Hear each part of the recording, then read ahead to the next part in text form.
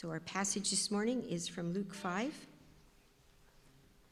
And they said to him, the disciples of John fast often and offer prayers, and so do the disciples of the Pharisees, but yours eat and drink. And Jesus said to them, can you make wedding guests fast while the bridegroom is with them? The days will come when the bridegroom is taken away from them, and then they will fast in those days. He also told them a parable.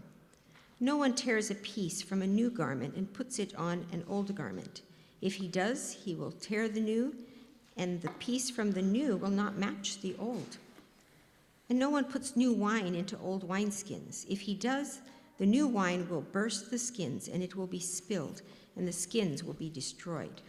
But new wine must be put into fresh wineskins, and no one, after drinking old wine, desires new, for he says the old is good. The word of the Lord. Thanks be to God indeed. If you have been coming regularly for a while, you know we're in the middle, or in fact we're at the end of a series looking at the different characteristics or the different faces of Jesus.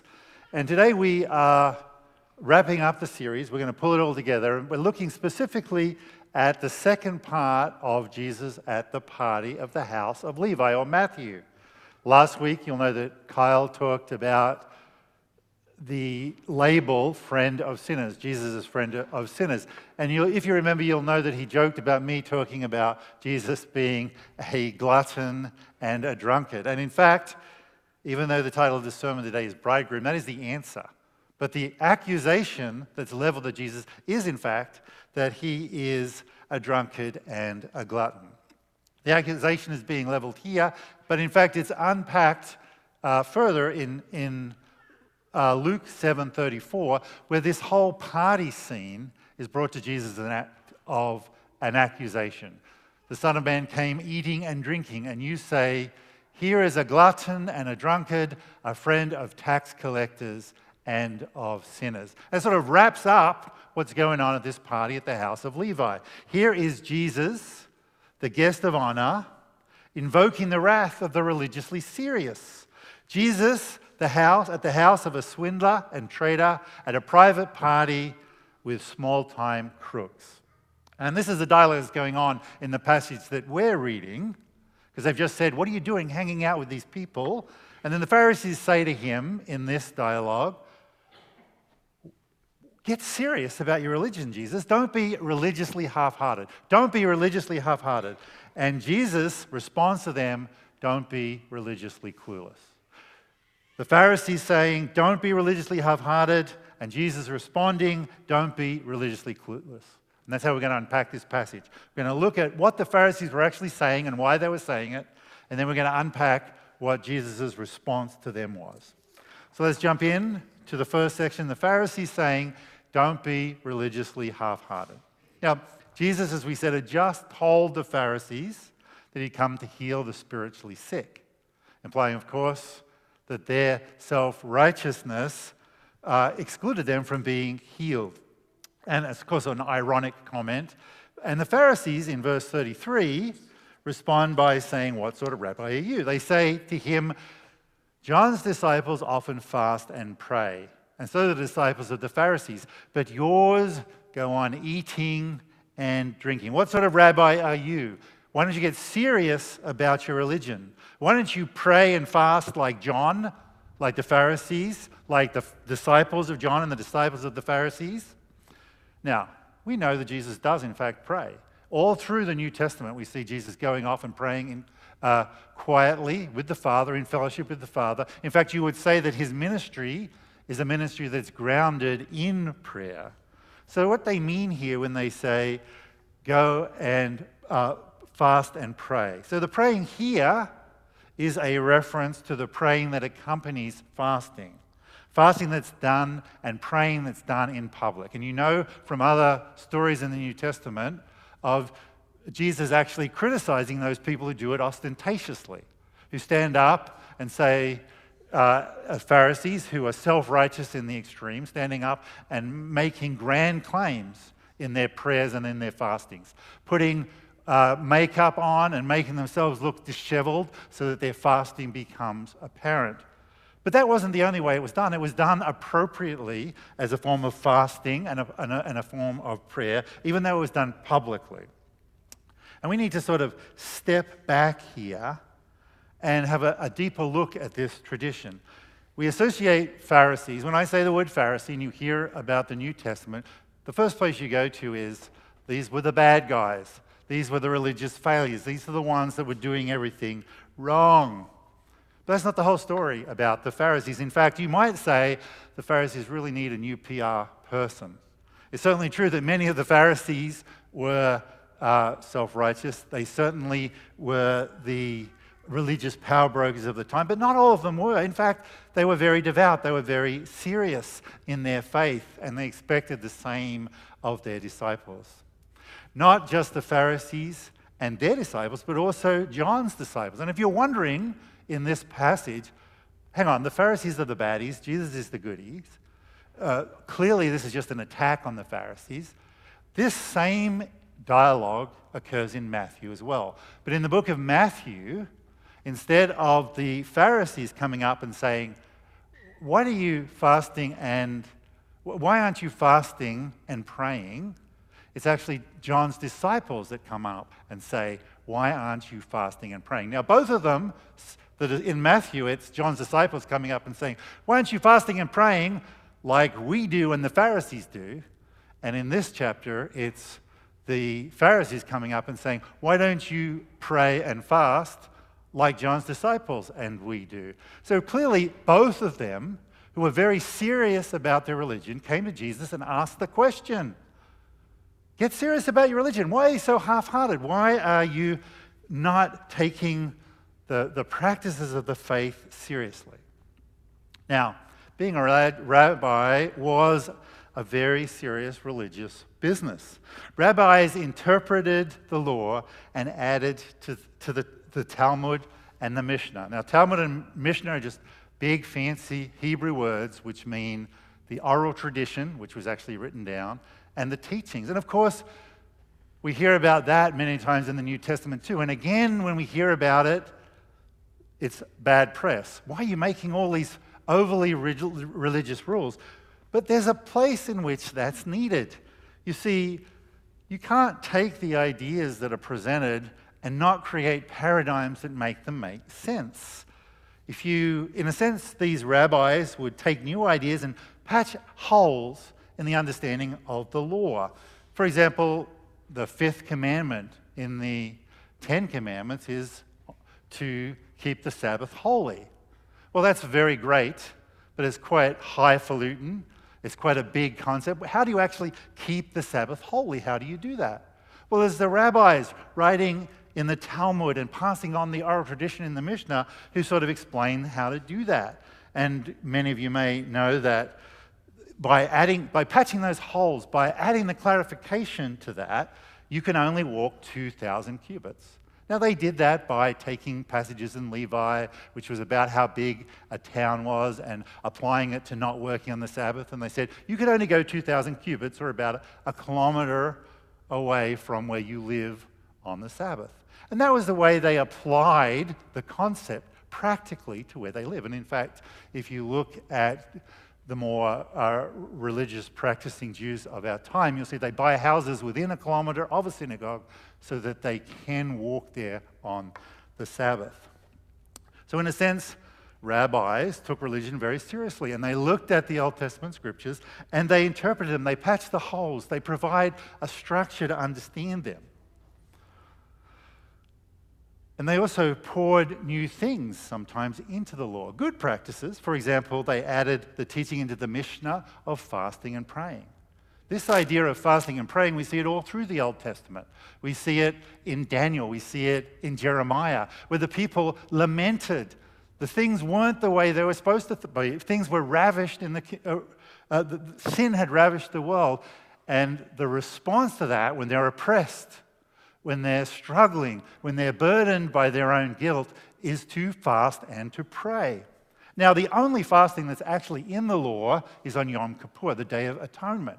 So these are added in, but they're very good practices. It's what you do. You fast so you can focus on God. you pray, you lament, you repent.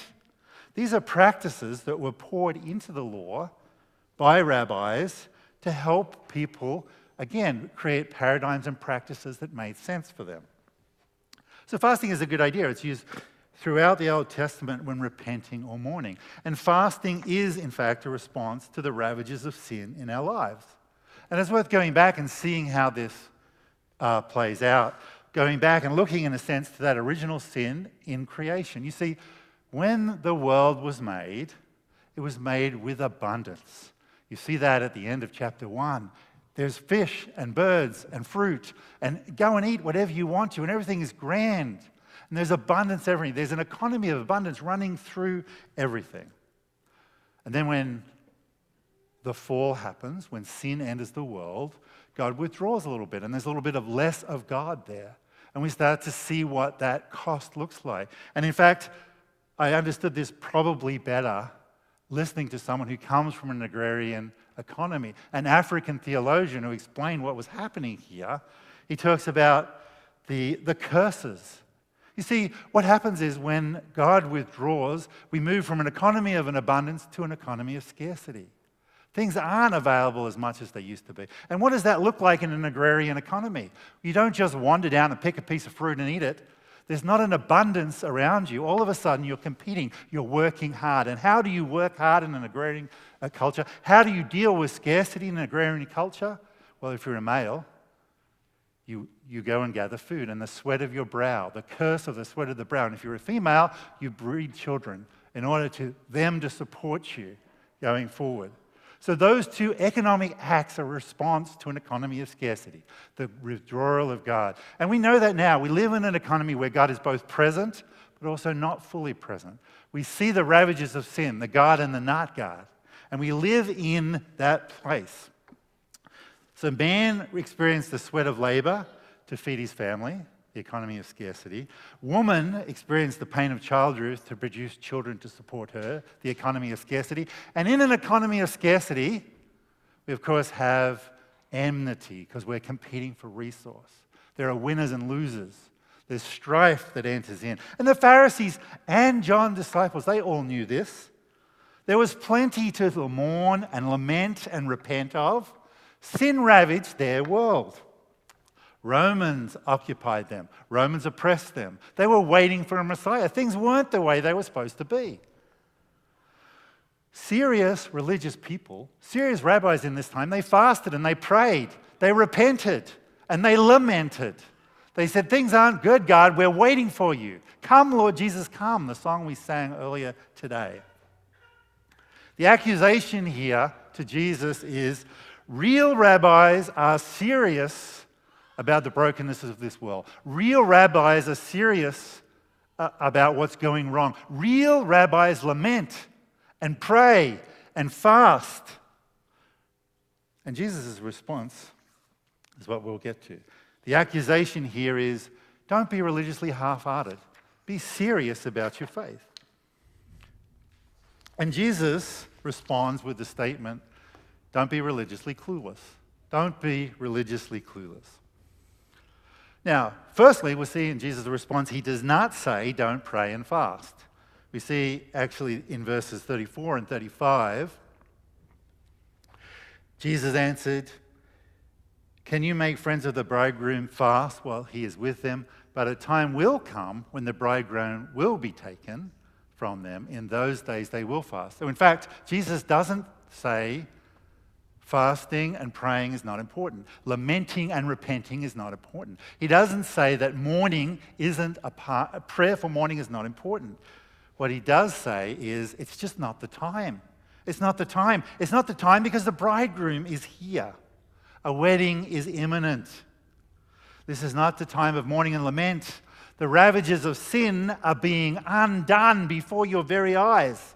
There is social healing, physical healing, spiritual healing. We've seen that all through chapters 4 and 5. This is a time to celebrate. In the middle of last summer, we had a wedding for Fei and Nathaniel. And I remember you guys got out the pots and the pans, you cooked. There was a huge feast. Can you imagine holding a wedding and saying, well, we're going to have a wedding today, but we're all going to fast. It doesn't happen. You have food when you celebrate. Food is part of a celebration. And what's going on here is that the new kingdom is a promise to the return of an economy of abundance. Jesus is ushering in a new kingdom. He is the bridegroom. He is the Messiah. It is party time for them because Jesus is with them. Now, note this. Healing, all the healings we talked about, the physical, the spiritual, the social healing, they point to the bridegroom, they point to the Messiah, and they're a foretaste of the coming kingdom. We've said that about all of the miracle, all of the healing work, all of the kingdom-bringing work that Jesus does. They are signposts and foretastes. Signposts to him and foretastes to the coming kingdom. Same with the abundance. The abundance, the eating and the drinking and the celebrating. This points again to the bridegroom, the foretaste of the coming kingdom. Now, it's not as familiar with us because we live in the West. We are full, abundance is everywhere. We don't realize that that is actually a foretaste. The blessings that we have, the abundance that we experience, is a foretaste of the coming kingdom, which Christians in many other parts of the world don't know. Christians in Kiev, Christians in much of Africa, Christians in many parts of Asia. They don't know abundance. They know the economy of scarcity. And in fact, we often think of these blessings as things that we've created for ourselves, but these all come from God. These are the blessings that we have, foretastes and signposts to the Messiah, whether we choose to acknowledge them or not. So Jesus is making a bigger point as he goes on in verses 36, 37, and 38, and it's confronting. It's very confronting, and he confronts the Pharisees and John's disciples with this idea of don't be religiously clueless. Let me read verse 36. He told them this parable: no one tears a piece out of a new garment to patch another one. Otherwise, they'll have the torn new garment, and the patch from the new one will not match the old. Now, it'd be like me getting a brand new suit. Perhaps we go out, Patty and I, don't have that many suits, weddings, funerals, bar mitzvahs, and we come home and I see there's a hole in my old jeans. Let me cut out a patch out of my new suit and sew it onto the jeans. I've just ruined the suit. And of course, the patch from the suit to the jeans looks ridiculous. And this is the point that Jesus makes. Jesus is saying to John's disciples and to the disciples of the Pharisees, I'm not going to provide some Mishnah or Talmud patch job. That's not my role as a rabbi here. Jesus is saying, I can't be patched in to any other religion. I can't be patched in to your faith in science or your faith in your works or humanitarian works. He is making an exclusive claim here about himself. Don't patch me in to whatever God or faith or worldview you have. Don't just put me on, cut me out, and apply me to your well. It doesn't work that way. I'm making an exclusive claim, he's saying, about himself. And then we read on in verses 37 and 38 with the new wineskins. No one pours new wine into old wineskins, otherwise the new wine will burst the skins. The wine will run out and the wineskins will be ruined. Now, what happened was when you put new wine, well, the wineskins were basically literally skins that were sewn together and tied off at the top. And a new skin has elasticity in it. But old skins become hard and cracked. So you put the new wine into the new wineskins, and as the wine ferments and changes in size and expands and contracts, and as the new tannins get mixed in, then the wine skin and the wine itself sort of solidify together. They sort of become stable together. But if you tip out the wine from the old wineskin and put in the new wineskin, the wineskin's hard and cracked, and as soon as you put the new wineskin in and it starts to move and change, the wineskin just bursts open. And Jesus is trying to say something, again, which is very confronting here. He's saying, I'm not going to pour myself into pour a few new requirements into the Mishnah and the Talmud. I'm not going to just add a little bit on to what you already have. And Jesus said, I won't pour myself into someone committed to old ways. Jesus requires a radical and complete change of life orientation. How you view your religion, how you view your science, how you view your humanitarian work needs to be framed through his lens. He is requiring exclusive commitment from us. So you see these two things here, very important. He's making the claim that an exclusive claim about himself. And he is making an exclusive he is asking an exclusive commitment from us. And he goes on in verse 39 with a warning. He's saying, don't become fat and happy in a non-gospel life. Let me read it. And no one after drinking old wine wants new, for they say the old wine is better. And what they mean there is not literally the old wine is better. What they mean is, you're used to drinking the old wine. Of course you think it's better. It doesn't require any work. It's easy to drink old wine. Drinking new wine is harder because you've got to become a new wineskin. You've got to change. Old wine is familiar and easy to drink. It's the Kool-Aid of religion. We are constantly required to become new, to be renewed, to be changed. Jesus responds to the disciples of the Pharisees and the disciples of John by saying, listen, don't be religiously clueless.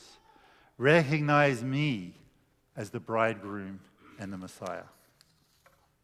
So we conclude then by asking the question, is Jesus drunk, glutton, or bridegroom at a wedding feast? Now the bridegroom reference, which he is claiming to be the bridegroom, points forward to Revelation, that very famous passage in Revelation 19, 7-8. For the marriage of the Lamb has come, and his bride has made herself ready. It was granted her to clothe herself with fine linen, bright and pure. So you're probably thinking, this is the story of the bridegroom, the wedding feast of the Lamb. And then suddenly you think, wait a minute, where did this lamb piece come in here? So in this series, we've talked about Jesus as bridegroom, bringer of celebration. Jesus as the healer of social problems, physical problems, spiritual problems. Jesus as curse remover, returning creation to an economy of abundance. Now, many of you, by the way, even though we grow up in the West and are not familiar with the scarcity of depravity of food, we do understand scarcity. We understand scarcity perhaps in not being fully employed or being employed to the fullest extent that we want to be, or in ways that are satisfying. Or perhaps we have relationships which don't fully meet their potential. There's a scarcity in our relationship, doesn't meet the fullness that we hope for. Or perhaps as parents, we see deficits or problems or ways that we can't come along. So there are ways we experience scarcity and ways we can hope for that economy of abundance to come. So Jesus as healer, Jesus as curse remover, Jesus as bringer on of abundance, bringer of celebration. And we get to this term lamb. You see, the disciples are told, as Carl referenced earlier today, that they are going to mourn. They are going to need to pray and fast. They are going to need to lament. They are going to need to repent and to wait on God again as we wait on God again for the second coming. Jesus as Lamb, as Savior, is the one who prepares us as the bride, who gives us clean garments, forgives the sin we commit, removes the sinful heart within us. So as we conclude the series, we see the healer, the curse remover, the Savior, the Lamb. But as a bridegroom and a lamb, he also makes some radical claims that we've seen today. He is exclusive and he expects us to be exclusive. You can't patch Jesus in a life devoted to something else, and he won't pour himself into a vessel not willing to constantly become new. The message here is Jesus is everything, but it also is It's all for Jesus or it's nothing at all. Let's pray. Lord God and Heavenly Father, as we have looked at the many faces of Jesus, the many roles he played, the many ways that he revealed you to us. As we come to the end of this series, we're confronted by the fact that we need to take this, all of it. We need to submit to it. We need to commit to it. We need to recognize that Jesus is claiming to be exclusive, and he wants us, calling us to be exclusive. Father, we know that we don't always get it right, that we fail, that we need his blood to watch over us, to make our clothes clean. And we look forward to that wedding feast. We look forward in lament and in repentance. But we also look forward to that time of celebration, that time of returning to abundance, that time every healing takes place. Those tears are wiped away. The fullness of the kingdom. We thank you for who Jesus is. Help us to embrace that fully. In Jesus' name we pray. Amen.